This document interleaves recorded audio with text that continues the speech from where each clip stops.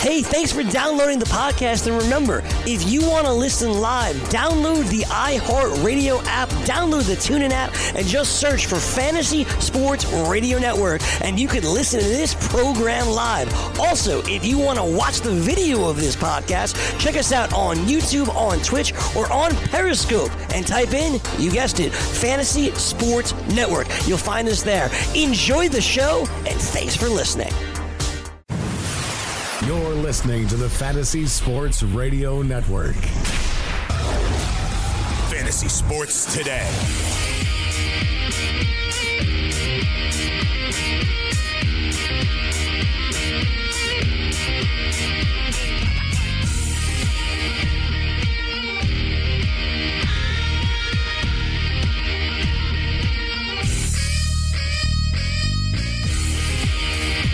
Yeah, we're doing it. Saturday morning, FST. It's good to be on air again. Had a week off for the most part. Did some traveling. And I'm excited for the first time ever. We've been on air together before, but we've never done an entire show together. It's my man, Joe Galena. Joe, how are you, buddy? Doing great, Mike. And like you, I'm excited to finally get a chance to do a show with you. As I told you in the pre-show chat, man, you have the best pipes on this network, man. Thanks, so man. I'm just riding your coattails today. So really excited. You're gonna probably provide better and smarter analysis than I am. So I appreciate the compliment, but I didn't do anything to get this. Just one of those things. So it's God given. yeah, I guess so. So I'll try not to ruin it. So. I did some traveling this week. I was in Vail, Colorado, and it's a beautiful place. I've been there before, but I never spent as much time as I did this week for a couple of days. Just had some kind of work stuff going on out there. And Colorado's great. I always say, I've said this to many people in the past. So New York, it's sort of my home. It's where I grew up. It's where I currently live. So it's almost impossible to judge that. That's going to be very high on my list. Plus, I've really I've fell in love with Manhattan in all the years that I lived there. And I really love California. It's got San Francisco, which is one of my favorite cities. It's got Southern California, which has all the positives that come with that. Really beautiful state. But top three, Colorado for me, for sure. Great state. A lot of cool cities out there, and I got a chance to be in Denver for a minute, and then mostly Vail. The problem with Vail is it's very high up in the air, Joe. 8,200 feet elevation. So it really messes with you. Oh, really? Okay. Yeah, in a big way. That cough is not a result of Vail. At least I hope not. But it is. So just being there for a relatively short period of time, it takes a long time to get to Vail. From New York, you're taking a 4-hour-plus flight. Then you're jumping in a car. You're driving 2 more hours to get there. Beautiful drive, picturesque scenery and all that kind of stuff. But that elevation really wreaks havoc with you. You have to drink an incredible amount of water to counteract that. And a lot of times when you're on the move and you got meetings to go to and that kind of stuff, it is hard to do. It's just hard to drink the requisite amount of water. And if you're entertaining a little bit at night, it just exacerbates the whole thing. So while I love it there, it really takes a lot for you to just be at even keel. Like you get a level. Some people get flat out altitude sickness. And I wouldn't say that I had that or any of my friends had that, but it just wreaks havoc. It's just one of those deals. So what kind of side effects do you feel? I know that you say you need to drink lots of water. Is it lightheadedness, lethargicness? I would say, first of all, you are short of breath. You can't get your air fully all the time. You slowly get used to it, but there is that, and I think you just feel dehydrated generally. That's just the thinner air just dehydrates you. So all the side effects that come with feeling dehydrated are what happened. It's just I really felt awful the first night that I woke up there, which is I woke up there Thursday morning. I just felt pretty terrible, and you had to drink just a lot of water just to get back to baseline. I think that's really the general part of it. Yeah. So as nice as it is, And I had an opportunity, a really short window to go skiing or snowboarding. I've not ever snowboarded, so that wasn't really going to be an option. I was going to learn out there. And I've skied a few times in my life. It's been a really long time since I've gone skiing. And there was a short window, but I decided against it because I just thought I was going to add to this effects of me feeling like crap. But it was really interesting. They've had a record-breaking year out there in Vail, snow-wise, and it was like 60 degrees. So you have all the snow, and it's 60 degrees, and it's gorgeous and beautiful, and the whole thing. So that's it. That's what I did this week. I'll tell you. I mean, I have to discuss this with an aunt of mine because she had lived right outside of Denver for a while and recently made the move to Pennsylvania, and she's looking to move back. Because she's she's like, our area is very humid in the summer. Sure. She feels that they have no humidity out there. Right, you get lots of rain here. She says, and like I said, she and also what you're saying makes me think about the advantages, about with the Rockies and the Broncos. And I mean, how long did it take you? It took you like what, several hours to feel these effects, or? You'll feel short of breath right away.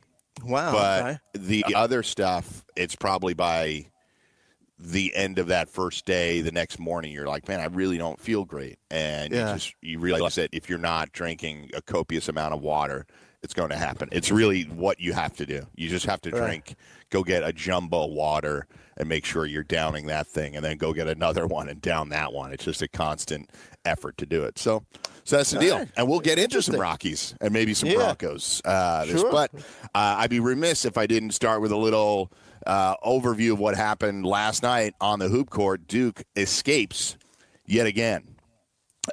Just 2 games in a row where they were dead to rights against UCF in the round of 32. They were dead.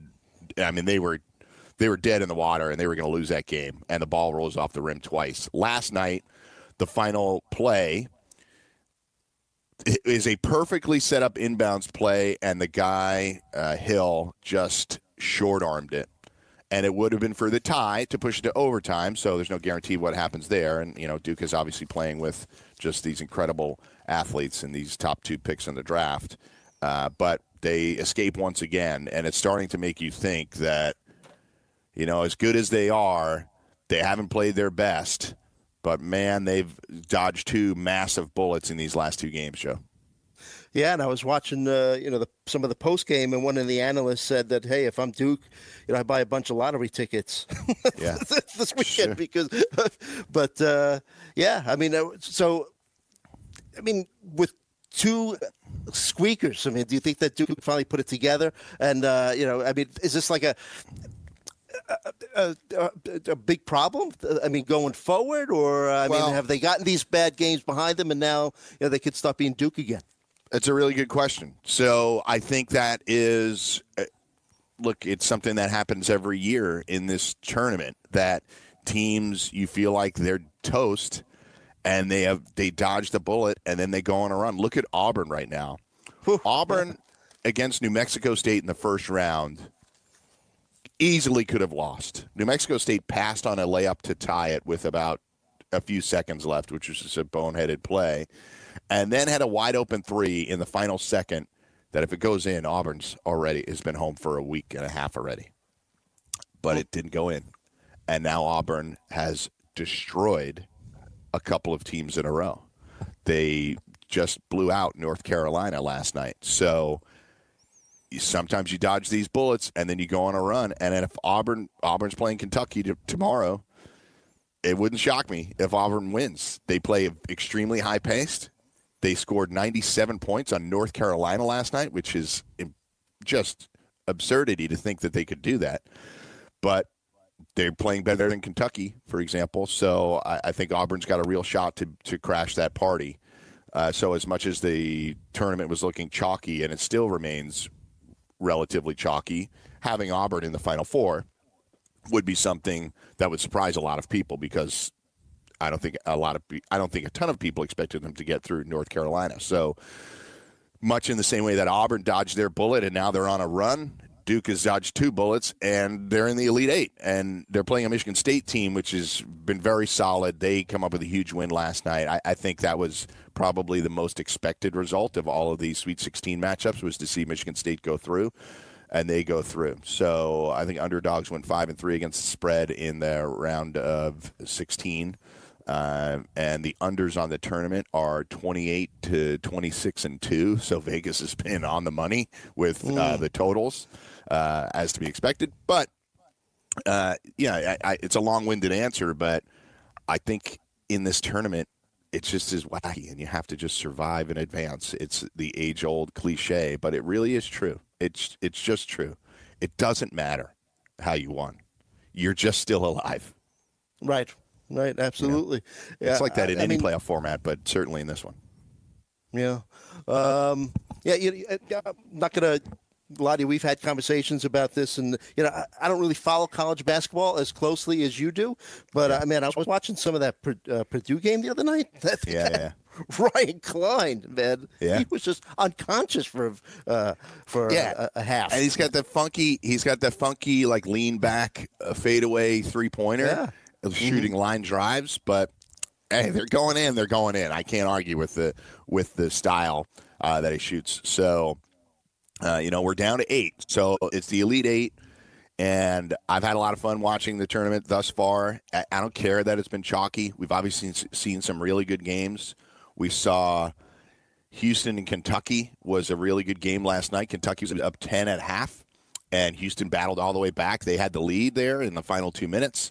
Kentucky made the big plays that counted, and they move on. Duke in a squeaker last night, as you phrased it. You had Auburn upsetting North Carolina.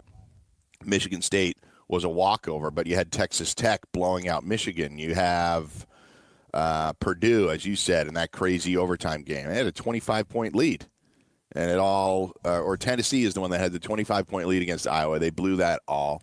Then Purdue has a lead here against Tennessee. They blow that, and then are able to get by in overtime. And now UVA. I've got a little personal rooting interest in UVA. A friend of mine's stepson is on the team and doing really well. So he's starting point guard there, Ty Jerome, and he is, an NBA draft prospect. And UVA is really playing sort of typical basketball for them, the style that they want to play.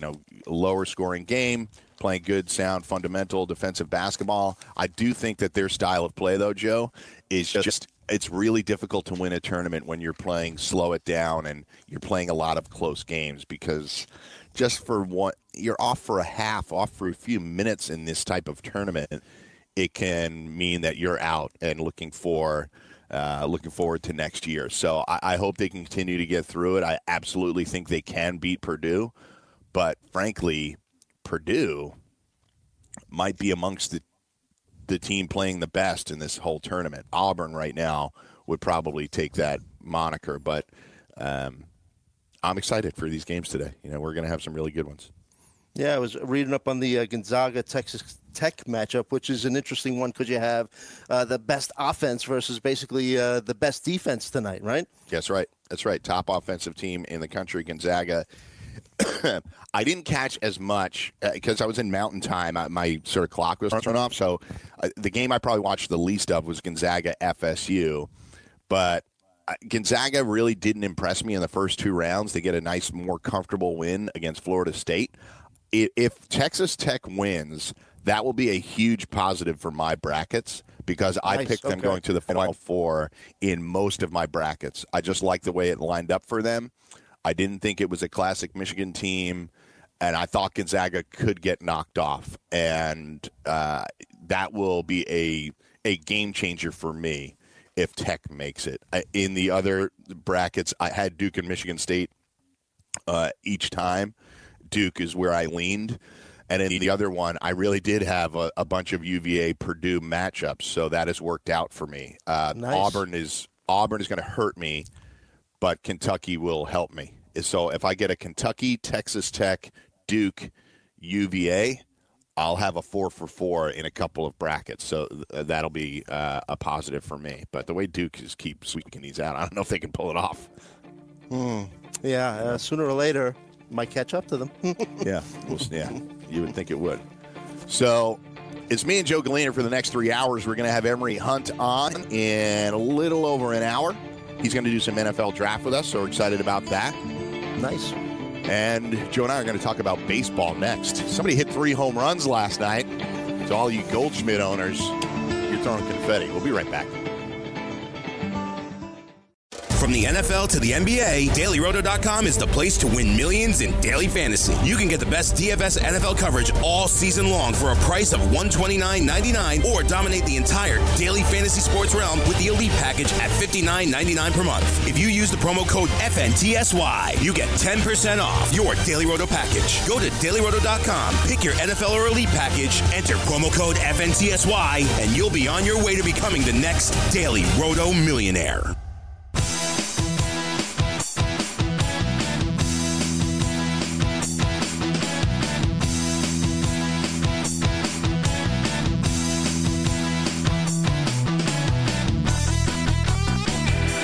Yeah, we're back. It's FST. Mike Blewett and Joe Galena on this Saturday morning. Catch me on Twitter, or catch all of us on Twitter at FNTSY Radio. I'm at Mike Blewett, and Joe is at Joe Galena. Keep it easy. It's Joe, Gallina. Dan Strafford's off this week, for those of you wondering where his silky smooth voice is. He has the week off. Joe normally does a lot of different shows over the course of the weekend. Give the folks a sense, since you're not normally on this particular show, folks a sense of where you can normally be found. Well, my schedule has, a little limited since the end of football season, but for now I'm on 8 a.m. to 11 a.m. Along with George Kurtz, Roto Experts in the morning. So at this time tomorrow, I'll be talking to our mutual friend, George Kurtz. Yeah. George and I held down this Saturday morning spot for like the first year and a half that the network was open. We were the longest running show at one point. So things changed and we still do shows together. But so that's the deal. So let's get into it. Baseball. We've dealt with some rainouts and all that kind of stuff early on, but got to feel pretty good if you're a Paul Goldschmidt owner. Last night he goes for 3 home runs. He's the first player in the history of Major League Baseball to have a 3-home run game in the first couple of days of the season. So Goldie was obviously a very high draft pick in most drafts, and he's delivering early in his new spot. Absolutely. And, there's something about the St. Louis Cardinals organization that seems to bring out the best out of a player. But, I mean, look, Goldschmidt, one of the between him and Freddie Freeman, top first baseman in baseball, and it just seemed like, in spring training, it seemed like a really good fit, and then the Cardinals felt comfortable enough with him to give him an extension and pay him what he's worth. So, if you were able to, pick up Goldschmidt in a draft, you're looking pretty. I think he's going to have a big year. The thing about Goldschmidt, previous is that he not only did he hit for average and home runs, he gave you a little stolen base action. I think that the days of him running as much are over, but still, 35 home runs, 100-plus RBI, and a 300 average, almost a lock with this guy. Yeah, he's just an on-base machine, too. That's always been his greatest strength. As great a hitter as he is, he's a 400-plus on-base guy, consistently has been throughout his career. Last night he goes 5 for 5 with the 3 home runs. 4 for 5, 3 home runs, 5 RBIs total. He also drew a walk. So to my point about his OPS through 2 games of the season is 2.225. So you very rarely see them get that high. He's competing with Christian Yelich there. He's also gotten on base a lot. But on the Goldschmidt thing, the 5-year extension was worth around $130 million. Do you think that was the smart move? What was odd about this free agency season is that the story was the same as last year. It was even worse. Nobody had been signed. There were 90 free agents available as of a few weeks ago. And then the dam broke on where we thought there weren't going to be any – the monster deals weren't going to be as big as they were. They ended up being even bigger. Machado got it started. Then you got Harper and DeGrom and Trout, obviously. And Paul Goldschmidt was part of that. Did you think that was a prudent move by the Cards? I think so. Look, $26 million per for a guy of Goldschmidt's talent, man. He's 31 years old. What'd they give him, 5 years? Yeah. 5 years, yeah. So, I mean, he'll still be in his prime. I think that they're definitely going to get their money's worth. Yeah. I tend to agree. There's, Alex Bregman got paid too. There was a couple of guys that signed deals that were head scratchers for me. And we can get into those later. Like, I thought the Blake Snell extension, I just feel like they left money on the table there. A 5-year, $50 million extension. Nobody's going to sneeze at $50 million, but he's not going to be a free agent until he's in his 30s. So considering what some of the other guys got, if I were Snell, I might have played it out a year or two working arbitration and really try to hit free agency. Probably the smart business decision, but when you look at a couple of the young pitchers like Aaron Nola, 4 years, $45 million, Severino, 4 years, $40 million, I guess they just wanted the guaranteed money, up ahead. And arbitration could be real ugly. It's terrible. You remember Della Betances a few years back? And brutal. Basically, yeah. I mean, the team has to, no matter how good you are, they have to bring up, everything that you've done wrong in order to try to.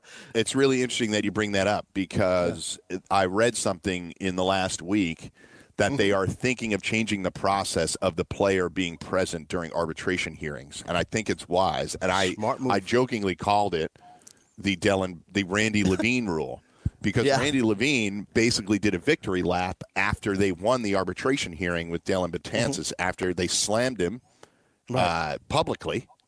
And then he does a victory lap because he's just claiming he knew, basically proclaiming victory, saying, we knew that was the proper value. And the player is there, present for all of it. And you just create ill will between yourself and the player for no particular reason. He's in the locker room the same day trying to win games, and you've just hammered him during a arbitration hearing. So yeah. Anyway, it's like an amicable divorce, right? Let's say you get divorced from your wife, and she still loves you, but she goes before the judge and says, well, he doesn't put the toilet seat down and he snores at night. But I still love him. But and the Yankees obviously still loved Betances, but with the way that the process ran, I mean, they had to bring up his shortcomings, which and he was real upset about it, especially the way that he should have been New York papers, and he should have been. You're right. Because Levine did a victory lap. That was the whole problem. Like, the hearing is the hearing. Just don't say anything after you win. Just go back to the office and do what you need to do. So he had every right to be upset about it. So anyway, I got off on a tangent there because of the Goldschmidt contract. But so Goldie with the big night there. Rest of that game, Yelich off to a good start. He's 2 for 3, 2 runs scored. He's got an RBI. Ryan Braun had 3 RBIs last night, 2 for 4. He hit a home run, actually, 3-run homer in the first inning. So you are so Joe and I are in the Fantasy Sports Radio, the Pit League. They call it the Pit League because where the producers sit, it's called the Pit, and there's a lot of producers and some guys like us competing in this league. 14-team league. It's head-to-head, and I think there's somewhere in the range of 1 million categories that we're tracking in this league. So everything's on tap to be tracked. Wins, quality starts, innings pitched, everything is being tracked. So you happen to be heavy on Milwaukee. You have Moustakas and Aguiar. And Yasmani Grandal, who you actually scooped up for me. I was targeting him. But then after I didn't get that and catcher started going, I waited until I was the last person to pick a catcher. But give me your thoughts, since it's early in the season. I'm sure you've talked about it before. But give me your thoughts about Milwaukee's offense and why you were so in on it for this team in particular. So Yasmani Grandal is a guy that I targeted in a few of my drafts this year. I mean, Realmuto goes quick. Gary Sanchez went early in drafts. And I'll be honest with you, even as a Yankee fan, I don't know how you feel about him, but I'm a little concerned about Sanchez. He looked okay for opening day, but he obviously is, slumped badly last year. But Grandal, I looked at his numbers. I think he had pretty decent numbers in Milwaukee's park, power hitting catcher for the Dodgers. And he was a guy that, look, that catcher position, and we're only starting one, but it just gets so thin so quickly. And I liked Grandal's upside based on the move from the Dodgers to Milwaukee. And Jesus Aguilar, I think 35 home runs last year, a breakout season.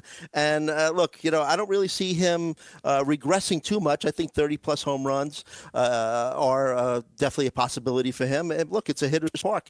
And when it came to Moustakas, the third base position pretty deep, but even in some of my mocks, it was so deep that I almost got complacent over it.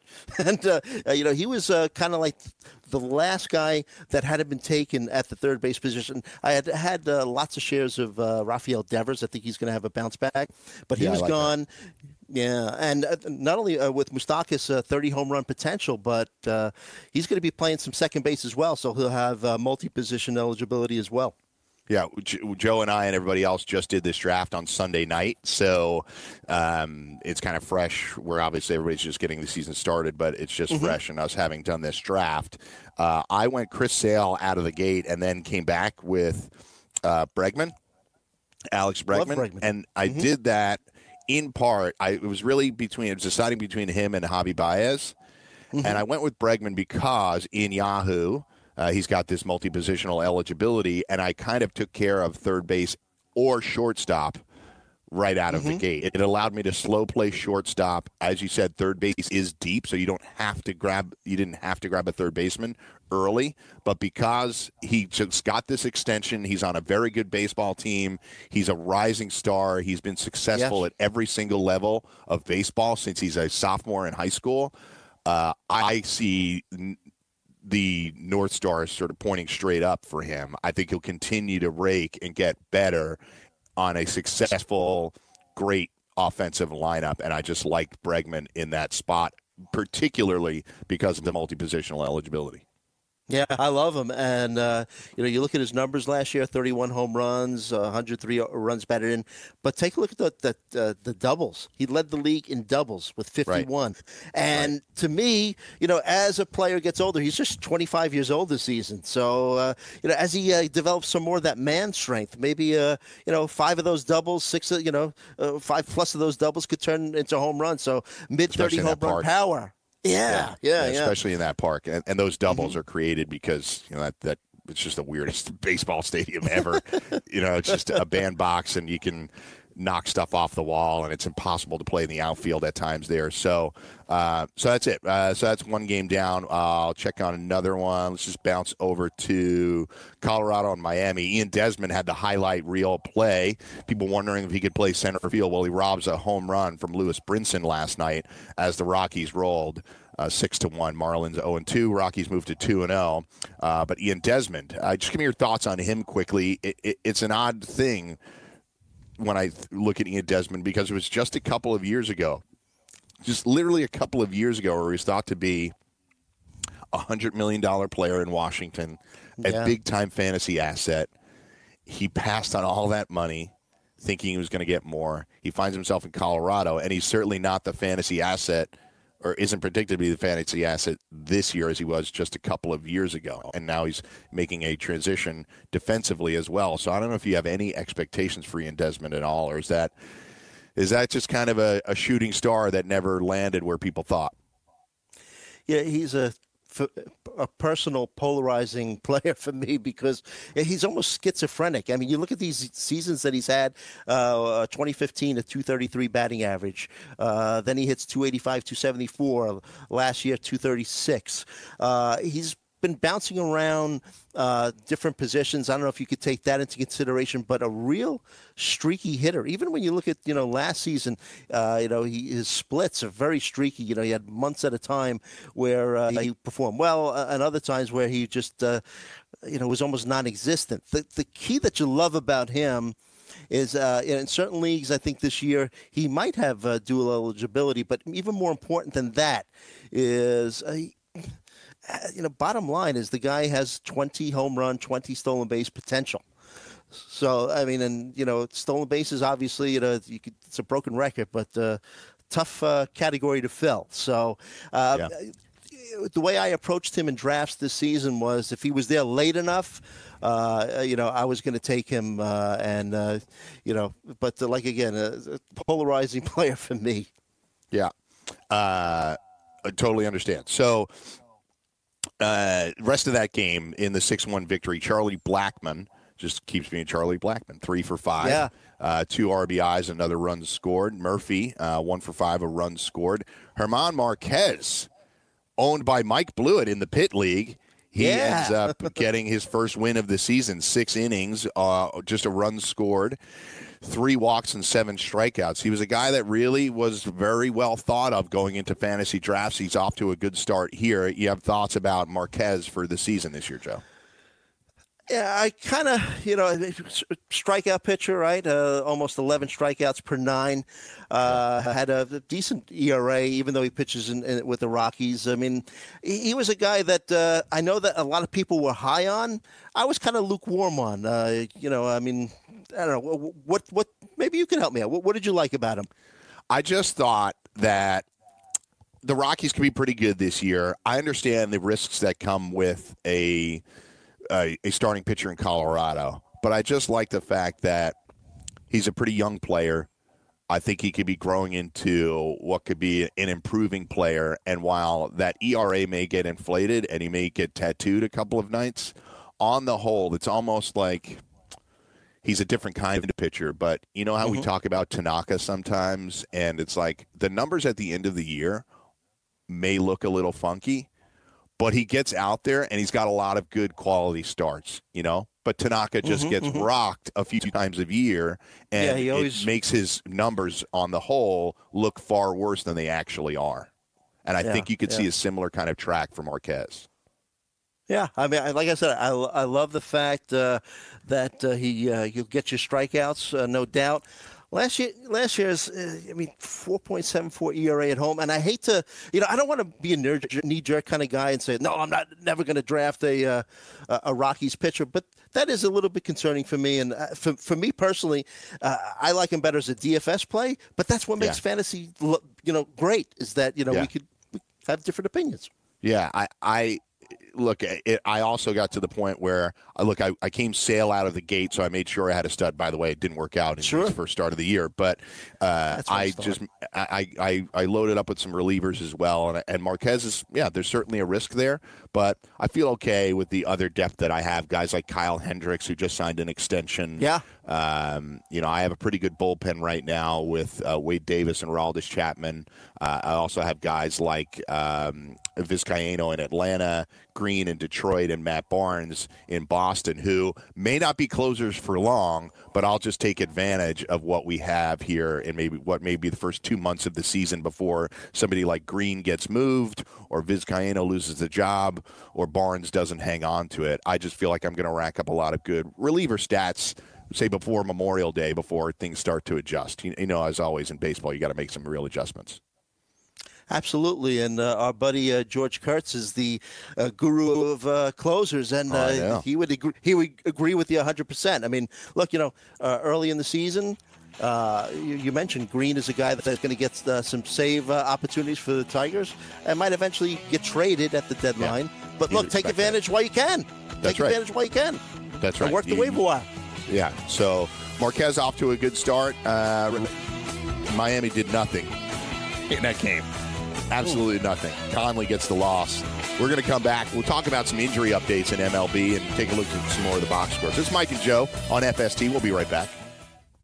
From the NFL to the NBA, DailyRoto.com is the place to win millions in daily fantasy. You can get the best DFS NFL coverage all season long for a price of $129.99 or dominate the entire daily fantasy sports realm with the Elite Package at $59.99 per month. If you use the promo code FNTSY, you get 10% off your Daily Roto package. Go to DailyRoto.com, pick your NFL or Elite Package, enter promo code FNTSY, and you'll be on your way to becoming the next Daily Roto millionaire.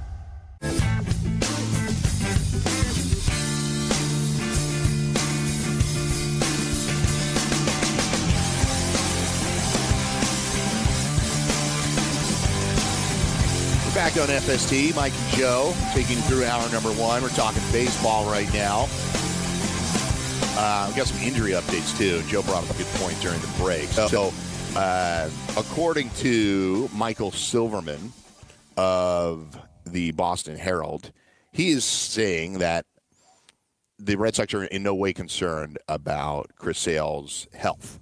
Alex Cora says, from my end, he's healthy. That's the most important thing. I was talking to Chris. He understands where he's at and what he needs to do. He's going to be fine. So Sale, on opening day, 3-inning start in which he allowed 7 runs on 6 hits, 3 home runs with a triple-double and 2 walks mixed into the 12-4 beatdown. So he just got this huge extension, which some people questioned. I understand why they would do that. They just want somebody locked in, and they feel like they can win a couple of more World Series while he's their number one starter. Sale is obviously an incredible lefty pitcher, and you were talking, though, during the break about some concerns about velocity drop in this first start. Yeah, I mean, early in the draft season, I was kind of avoiding him. You know, he had some injuries late last year. Yes. But once I saw that the Red Sox gave him that extension, he's 30 years old now, I have faith. I mean, I'm a Yankee fan, but I still have good faith that the Red Sox would have done their due diligence. And once they gave him that 5-year, I think it was $145 million. Yes. I felt more comfortable in drafting him. So I thought, and I know you drafted him, and look, it's one start. And look, they're talking about his fastball. I think it's Jeff Zimmerman from Fangraphs did an article about the drops in velocity early on. But you have to take it into context too. First start of the season, just pitched 9 innings this spring. 13 Ks in 9 innings in the spring. I know we don't put much credence on spring stats, but it's obviously much too early to panic. And the fact that the Red Sox felt comfortable enough to give him that extension makes me more comfortable in owning him in fantasy. Yeah, so he averaged only 92.8 on his fastball, a couple miles short of his 95.7 average last year. So Alex Cora said, we went through the same thing last year. I don't want to bring back when I was the bench coach in Houston. This is all Alex Cora quotes. But I heard a lot of people were saying he was throwing 99 from the get-go, and he ran out of bullets in October. So which one do you take? You want him throwing 99 in March and April after he's thrown just 12 innings in this entire spring, including the start the other day? Or do you want him around in October? Now, as you mentioned, he only threw 27 starts last year. There were 2 stints, one of which appeared to be rest, one of which there might be something wrong with Sale here, and it had him not pitching quite as much in late August into September. So always a concern, but I can't get predictive about injuries. I just have to. 50% of the pitchers, Joe, that are on rosters on opening day are going to the IL. That's the numbers we've seen. So I can't sit here and say, look, I have every right to say I don't want to draft Kershaw because he's hurt right now. Right. But I can't say, well, I'm worried that Sale might get hurt or that Marquez might get hurt or that the only guy I drafted that is currently hurt is Carlos Martinez, and that was my very last pick because I thought if I get something out of him, great. Yeah, you drafted him from upside. Right. So I can't be predictive about Sale's injury status. It could be a concern. Guy throws hard, funky style, all that kind of stuff, but he's been so good that I just figured he was a guy to start with. But the choice was between him and DeGrom. I just thought I could get a few more wins out of Sale. That was kind of my tiebreaker. To expect DeGrom to do this year what he did last year, I just thought was a fool's errand. I think he can be great, and he's a tremendous pitcher, but to expect him to do it again is asking too much. Yeah, I mean, it makes sense that DeGrom's going to regress a little bit, but he's still going to be, a great pitcher. And basically, you flip a coin between DeGrom and Sale. Like I said, I don't fault you in any way. I'm a conservative drafter. You brought up Kershaw. There was no way that I was going to take a chance on Kershaw. But it's a different story with Kershaw because he's had now a couple of years of back issues where he's been on the DL, and then also he was hurt this spring and is currently on the IL. So that's a totally different story. And especially in baseball, Joe, fading injured players is the right strategy. Don't take the injured players. You will be wrong on some of those, but on the playing the long game, avoiding injured players is the right thing to do. Absolutely, yeah. I agree with you wholeheartedly. So Carlos Correa, not in the starting lineup Friday, marking his second straight absence to open the season. He's day-to-day with a neck strain, but it looks like they're targeting Sunday for his debut. So this is really just a really short precautionary rest to start the season. Yes. However, it's a little concerning to me because he had issues last year with this, with a bad back. So, and I know he's a guy. I mean, I've seen videos of his workouts. He really takes care of himself, and he's someone that I wasn't really targeting in drafts this preseason, but it is a little bit concerning to me. But when I heard that they're expecting that he should be playing Sunday, I felt a little better. Yeah. Next guy, Corey Knebel has elected to undergo Tommy John surgery. It puts an end to his season. So over the past week, he gathered feedback from a number of specialists, and that's done. He's having surgery Wednesday. You won't see him this season. Yeah, that's a tough one there. But so now a couple of things. Now you're thinking Craig Kimbrell, right?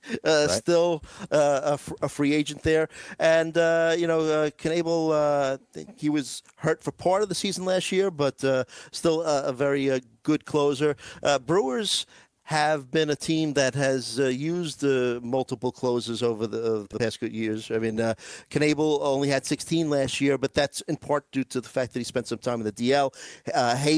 Josh Hader, everybody loves him, had 12 last year, came in, I think he got a 2-inning save opening day. But I think that the Brewers would probably prefer to use him as the kind of the setup guy who could regularly go more than 1 inning. And they got a problem with Jeremy Jeffress on the DL. He had 15 saves last year as well. So Kimbrell makes sense to me.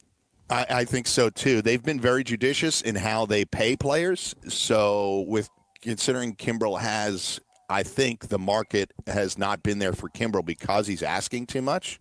So if he comes back to the middle, a lot of money. That's right. So I think if he comes back to the middle and he finds himself on a really good team with an opportunity, I think he should obviously consider it. But who knows? Maybe he slow plays it and waits for another closer to get hurt so that the market drives up for need. But for now, you're right. It seems like it could be a legitimate fit. Speaking of Clayton Kershaw, he's scheduled to throw a 3-inning simulated game today, and that could lead to a minor league rehab start. Quote from Dave Roberts, I would assume we'll see how he comes out of it tomorrow. After that, on his second day, he throws a side session, and then the next progression is a 4 or 5 inning rehab start, AA or AAA. I'm not sure, but I think that's the plan. As far as Rich Hill is concerned, he hasn't progressed to throwing off a mound yet as he recovers from a left knee strain, so there'll be time to go for that. Next one, Carlos Martinez, who we just mentioned, is working his way back from a right rotator cuff strain, which is about the worst kind of injury that you'd want, being a pitcher. He has been playing catch more aggressively and at longer distances. So decision about whether he will return as a starter or reliever will likely be made in mid-April.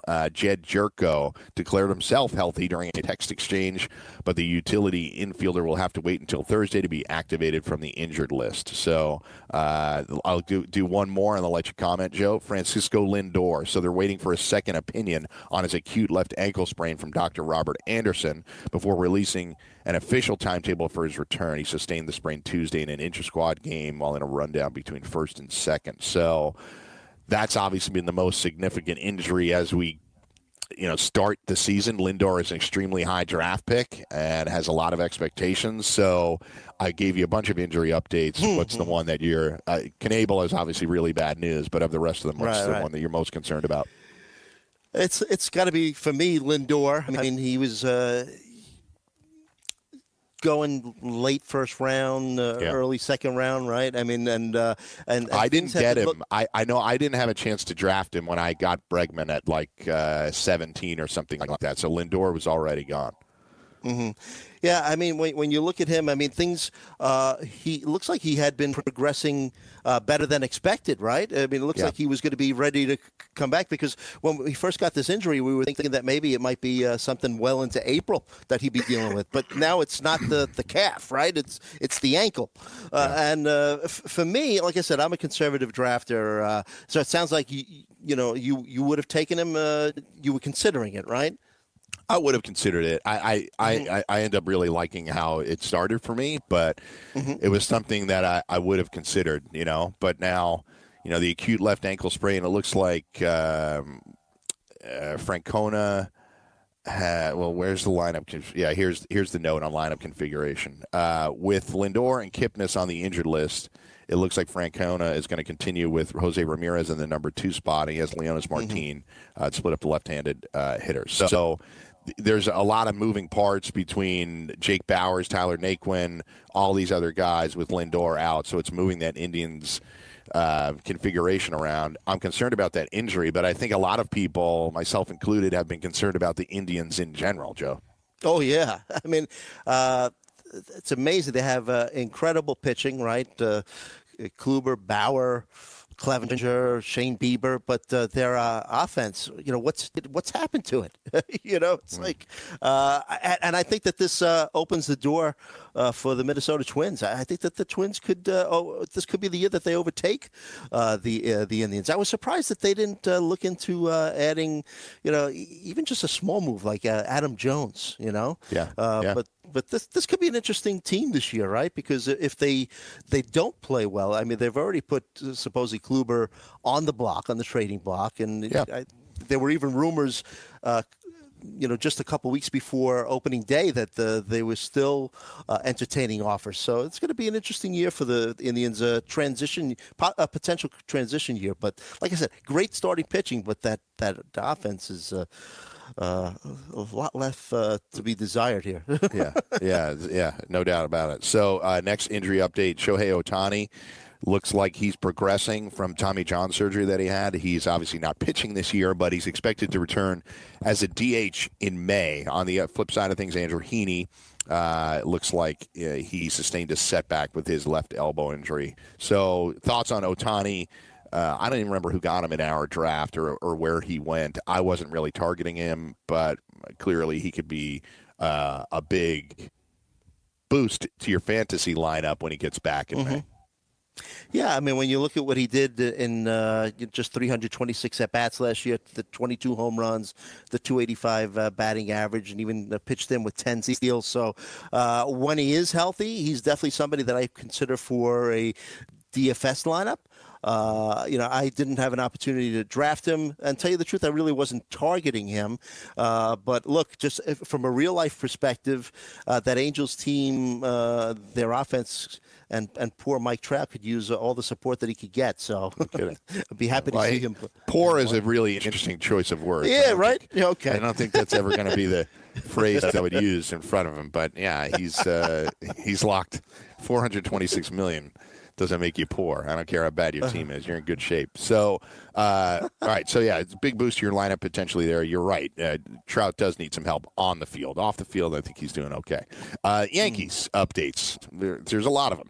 Luis Severino, Dylan Betances, Aaron Hicks, Didi Gregorius, Jacoby Ellsbury, and Ben Heller. I'm just giving you all the updates. Some of these guys are obviously not fantasy relevant. All placed on the 10-day DL the other day. Those assignments were all made retroactive to March 21st and the earliest date that is permitted. So Severino expected to return after May 1st. The club hopeful that Betances and Hicks can return in April. I hate the way that reads because hopeful that they will return in April means maybe not. Yeah, that is an interesting choice of words. But look, this thing with Severino, if it ends up being something where he could recover from it without facing any surgery or whatnot, could end up being a blessing in disguise for a team like the Yankees that's going to play deep, that wants to play deep into the playoffs. So they kind of tailed off in the second half last year, Mike, and so maybe this could. He was brilliant before the All-Star break, and to your point, he really did not pitch the same way. He's also had playoff struggles as well. So it's okay for me personally if he comes back. I'll just pick a date, May 15th, and then he's healthy from there on, because pitching a shorter season for him seems like, at least at this point in his career, like that might be helpful to his effectiveness deep into the season. But we're obviously going to be bated breath until we see him pitch consistently and be healthy, because every Yankees fan and every fantasy owner is just worried that this is more than just a little thing. Yeah, as soon as you hear it, or as soon as I heard it, my stomach dropped, because the first thing you think is, okay, here we go, a surgery that's going to shut him down for the rest of the year. So hopefully, he could recover and, like I said, pitch deep into the season. Yeah, it just puts more pressure on Paxton and everything else. Yeah, too. So and Paxton, who we'll see today, right? No stranger to the IL. Yeah, and I'm looking forward to seeing him pitch today against the Orioles. Last big update I'll give you is Mike Foltynewicz. He's on the 10-day DL for now.